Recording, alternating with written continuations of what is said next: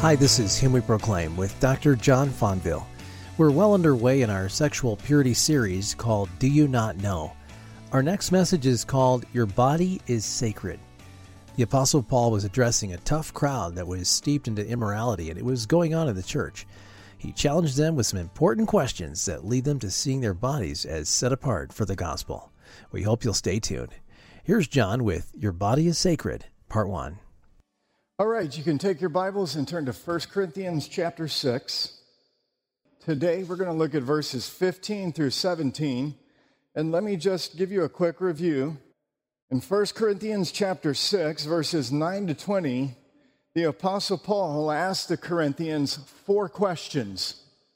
Each of these questions begins like this: Do you not know? And each of Paul's questions functions as a rebuke. These are things that Christians ought to know. So he's rebuking them in a spirit of exasperation. The problem with the Corinthians is that they didn't know the gospel and its implications for their lives in regard to sexual immorality. And so what Paul is doing in this passage is he is reintroducing the Corinthians to the gospel and its implications, which alone has the power to motivate them to keep the seventh commandment. And Paul tells us, he breaks down for us in this passage what the seventh commandment requires. You shall not commit adultery. And he tells us in verse 18 and verse 20 both what the seventh commandment forbids and what the seventh commandment requires. In verse 18, he tells them, he says, flee sexual immorality. That is what the seventh commandment forbids. It forbids sexual immorality, all forms of it, both in marriage and outside of marriage. And then the seventh commandment not only forbids abstinence from the seventh commandment, but it is also requiring something more of believers. Because when you read the Ten Commandments, always read it like this. It is giving you an illustration not only of what the God forbids, but it is actually telling you the flip side of what he actually requires you to pursue and do.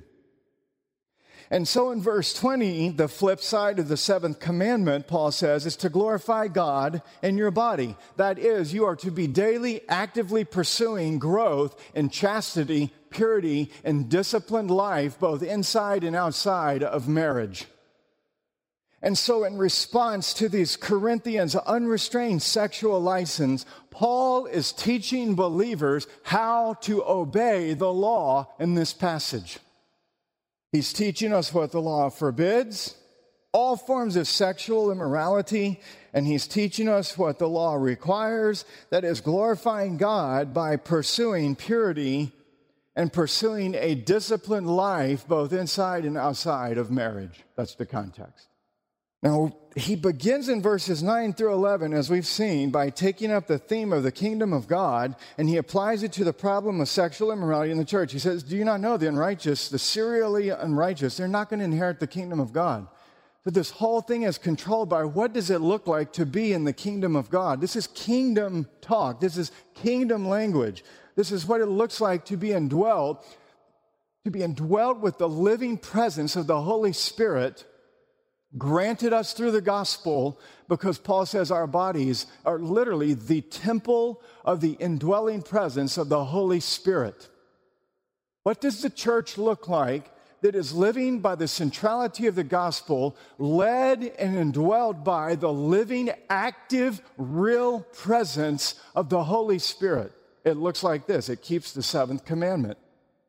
That's what it looks like. And Paul says that you are now in the kingdom of God, so you need to begin to look like it. And how do you begin to look like it? He's going to tell us in verses 12 to 20. First of all, do you want to look like a kingdom citizen in the church? He says then, understand verses 12 to 14, your body, your physical body belongs to Christ because they are destined for resurrection. And I asked you a question last week and said, has anybody in this church ever in their whole life been taught the doctrine of resurrection and its implications for sexual purity on a day-to-day basis? And not a single hand went up. Do you think the Apostle Paul understands? Do you not know? We don't know the gospel and its implications for our lives. And so we learned this last week, that the resurrection validates the moral importance of the physical body. A Christian is not free to engage in unrestrained sexual license. All things are lawful for me. Food's for the stomach. Stomach is for the food. Those Corinthian slogans used to justify immoral behavior. Paul says, no, that's not how it works in God's kingdom. It's not how the gospel, through the power and dwelling power of the Holy Spirit, works in the kingdom of God. Calvin says that it is a base thing to prostitute our bodies to earthly pollutions, while it is destined to be a partaker, along with Christ, of a blessed immortality and of the heavenly glory. Those two don't go together. And so the resurrection empowers the believer. The gospel empowers the believer through the indwelling presence of the Holy Spirit, because the gospel is the ministry of the Holy Spirit, 2 Corinthians 3:8, to flee sexual immorality and to glorify God. Verses 18 and 20, you keep the law. Now, having appealed to the doctrine of resurrection, having appealed to the theme of the kingdom of God, Paul now does a third thing to help motivate believers to pursue sexual purity, to keep the seventh commandment. And what does he do? This is verses 15 to 17. In response to the Corinthians who were justifying their sexual immoral behavior with their slogans, Paul asks in verses 15 to 17, which is a rebuke, Corinthians and Paramount Church, do you not know that your bodies belong to Christ because they are in union with him?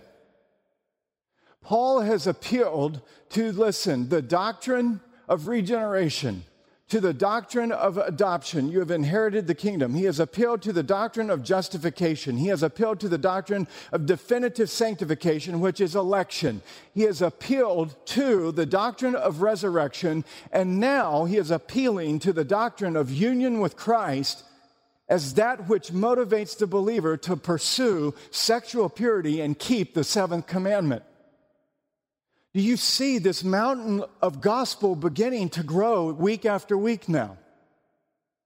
Listen to what he says in verses 15 to 17. Read with me. He says, do you not know that your bodies are members of Christ himself? Shall I then take the members, and here's the implication of the gospel. Shall I then take the members of Christ, that is Christ's body, and unite his body with a prostitute? Never. God forbid. Do you not know? He says it again. Do you not know? What do you not know? That he who unites himself with a prostitute is one with her in her body. And then he appeals to Genesis 2:24 and quotes the Old Testament as authoritative, inspired scripture to uphold and establish and ground the theology he's teaching. And he quotes Genesis 2:24, and he says, the two will become one flesh. And then he concludes verse 17. He wraps up the whole argument. But he who unites himself with the Lord is one with him in spirit. Now, before we look at Paul's argument, let me give you the context of what Paul is talking about so that you understand his argument. The context is very simple. The problem that Paul is addressing is that some of the Corinthian men in the church were visiting temple prostitutes in Corinth. Now, admittedly, temple prostitution seems rather extraordinary to many of us today. But it's helpful to understand, though it's not a justification, but it helps you to understand the context of what Paul is dealing with in this church, that temple prostitution was rampant in first century Corinth. Rampant. Sexual immorality in the form of temple prostitution was so widespread in ancient Corinth that it was generally looked at in the culture as a, quote, lawful act. That's why in verse 12, the Corinthian men, some of them were still repeating the slogan, all things are lawful for me. Listen to what one Bible scholar says about prostitution in first century Corinth. He says, prostitution, this is temple prostitution, where you go to Acrocorinth in a temple and you engage with a union with a woman as an act of worship, pagan worship. Prostitution was not only legal, but it was a widely accepted social convention. The sexual latitude allowed to men by Greek public opinion was virtually unrestricted. Unrestrained license in Corinth had invaded from the culture. All things are lawful for me, food for the stomach, stomach for the food. The church mirroring the culture that it lived in. Sexual relations of males with boys and harlots were generally tolerated. Thus, the Corinthian men who frequented prostitutes were not asserting some unheard of new freedom. They were merely insisting on their right to continue participating in pleasurable activity that was entirely normal within their culture. John Calvin says it is probable that the Corinthians, even up to that time, retained much of their former licentiousness and had still a savor of the morals of their city. That is the problem with people in the church today. They still have a savor for the morals of their culture. And Paul is saying that the culture of Corinth, rather than the gospel and its implications for the kingdom of God, had gripped some of these men in the church, and they still had not, been perfectly sanctified in this area of their life, and the gospel had to come sit here so that they could know what the gospel was and its implications for their life. Do you not know, he says. The ethical standards of Corinth, rather than the gospel, drove the motivation behind the Corinthians' behavior, their illicit sexual immorality.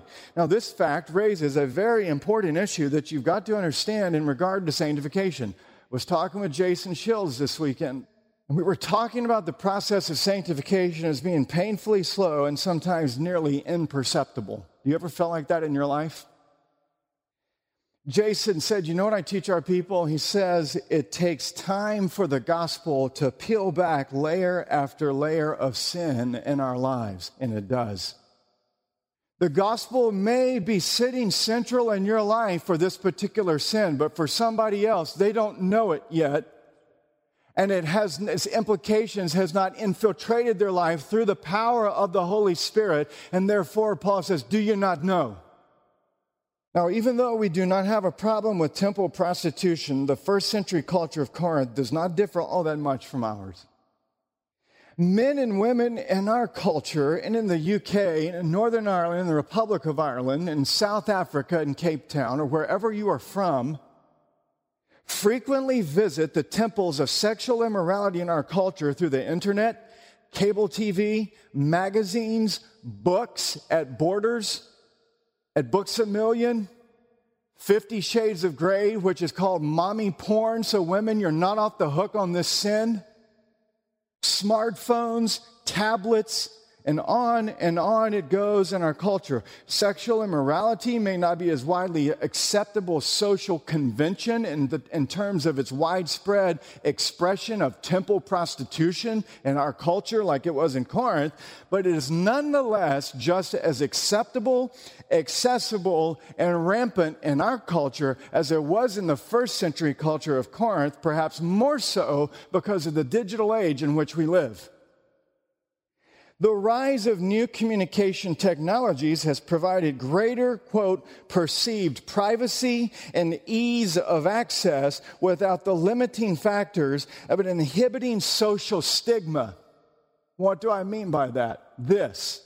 The red light district has discreetly made its way into the inner sanctums of our homes and lives. The proliferation of new communication technology has radically increased the prevalence and accessibility of pornography in our day.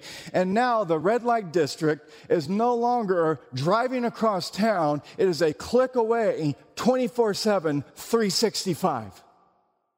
So, How does the Apostle Paul seek to confront the problem of sexual immorality in the Corinthian church, and how does his strategy apply to us in Jacksonville Beach, Florida, Jacksonville, Ponte Vedra, Neptune Beach, Atlantic Beach? How does it apply to us 20-something centuries later?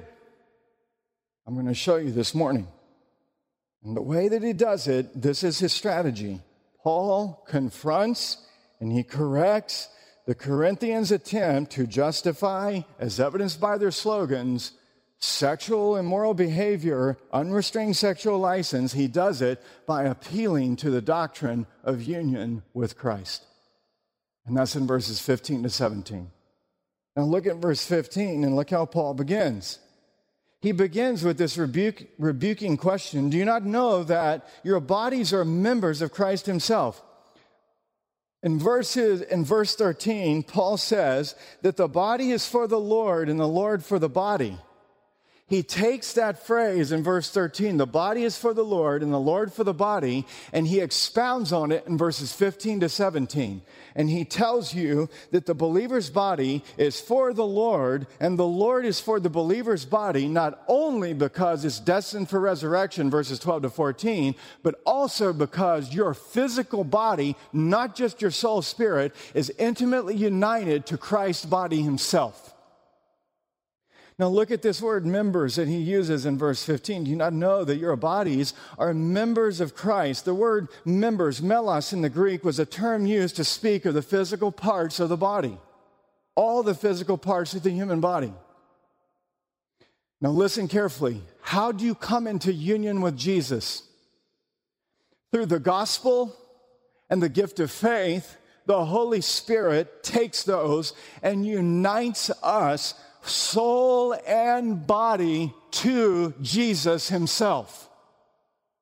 The Heidelberg Catechism begins in question 1 with this statement: I am not my own, but I belong with body and soul, both in life and in death, to my faithful Savior, Jesus Christ. Your body and your soul is not yours. It is Christ's, and you are united to him. You are a member of him.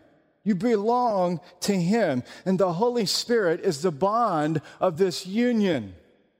The Holy Spirit works the gift of faith into our hearts through the preaching of the gospel over and over again, and through this gift builds up this faith and legally and vitally unites us to Jesus, the glorious risen Son of God. Jerry Bridges talks about our legal and vital union with Jesus Christ. He says our legal union with Christ, now get this, entitles us to all that Christ did for us. I'm going to work these implications out. I just want you to hear this. Our legal union with Christ entitles us to all that Christ did for us as he acted in our place as our substitute. Our vital union with Christ is the means by which he works in us by the Holy Spirit. The legal union refers to his objective work outside of us that is credited to us through faith. Our legal union refers to the gospel, what Christ has done in his life, death, burial, and resurrection for us. It is outside of us, and we are united to all of that, and is counted to us as if we did it ourselves.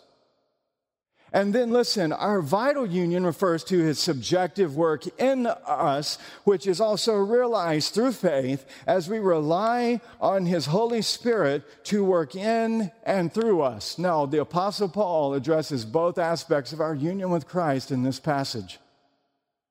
In verses 15 to 17, Paul is addressing our legal union with Jesus Christ. I'm going to come back to that in just a second, and you're going to be astounded by what he's saying about this. In verses 18 to 20, we're going to look at our vital union with Jesus, whereby the indwelling presence of the Holy Spirit comes to live in us and reign in us with his active energy presence because we are his temples and he indwells us. And that's verses 18 to 20, and that's the vital union. He takes all that Jesus has done for us, and by we being his temple, he indwells our physical bodies and takes all that Christ is and all that he has done and makes us eventually look just like that. Now listen to Paul's reasoning from verses 12 to 14 to verses 15 to 17. It's very tightly connected. It's a powerful argument that he's building here.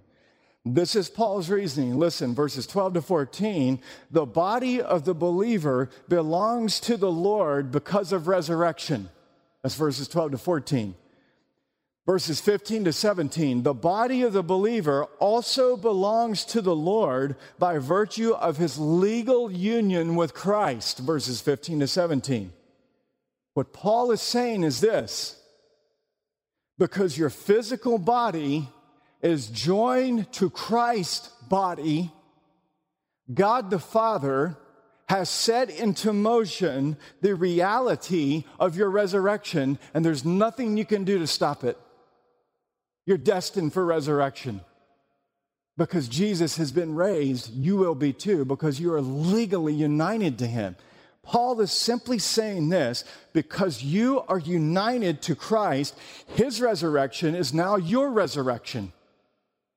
His glorious destiny is your glorious destiny. You can say that what Jesus accomplished when he died on the cross, you have accomplished. You can say that when Jesus was buried, you were buried. You can say that when Jesus was raised from the dead, you have already been raised spiritually from the dead, and you will one day, because of that first resurrection, be physically raised from the dead in the consummation of God's kingdom. Paul says all that Jesus is, all that he has done, you are and you have done because of your legal union with him. That's how closely united you are to Jesus. He says in 1 Corinthians chapter 15, verse 22, and he comes back to this body resurrection idea. He says, for as in Adam all die, so also in Christ shall all be made alive. Now here is where it comes to application for your deadly pursuit of sexual purity. Because of your legal union with Jesus, Paul asks the Corinthians, shall I then take the members of Christ and make them members of a prostitute? Meganoita, never, God forbid, exclamation point. He's shouting at this point. He's saying we are not our own, but we are joined both body and soul to Christ. His argument is very explicit. Very explicit. He's suggesting an unthinkable reality. Totally unthinkable reality. What is he suggesting? He's arguing that when some of these Corinthian men visit the temple prostitutes in Corinth, they are taking Christ's body and joining it to that prostitute. That's unthinkable. It's a blasphemous prospect. He's saying that the believer's union with Christ is so closely united that the scriptures teach that whatever is done to the believer is done to Jesus himself. Let me give you an example from scripture. Listen to Acts chapter 9, verses 4 and 5, where Jesus appears to Saul, who he would convert to Paul on the Damascus road. Saul, Saul, why are you persecuting me? And he said, who are you, Lord? And he said, I am Jesus, whom you are persecuting. Question. Who was Paul walking down the Damascus road to go persecute? Christians. In Galatians chapter 1, verse 13, Paul, speaking of his prior life prior to his conversion, he says, for you have heard of my former life in Judaism, how I persecuted the church of God violently and tried to destroy it. This man had a temper of all tempers. He was violent, he was a terrorist, he was a murderer, and he was filled with hate. His violent persecution of the church, Jesus says to him, was actually a violent persecution of Christ himself. Why? Because Jesus is so legally and vitally united to his people that when you violate and persecute his people, you're doing it to Jesus himself.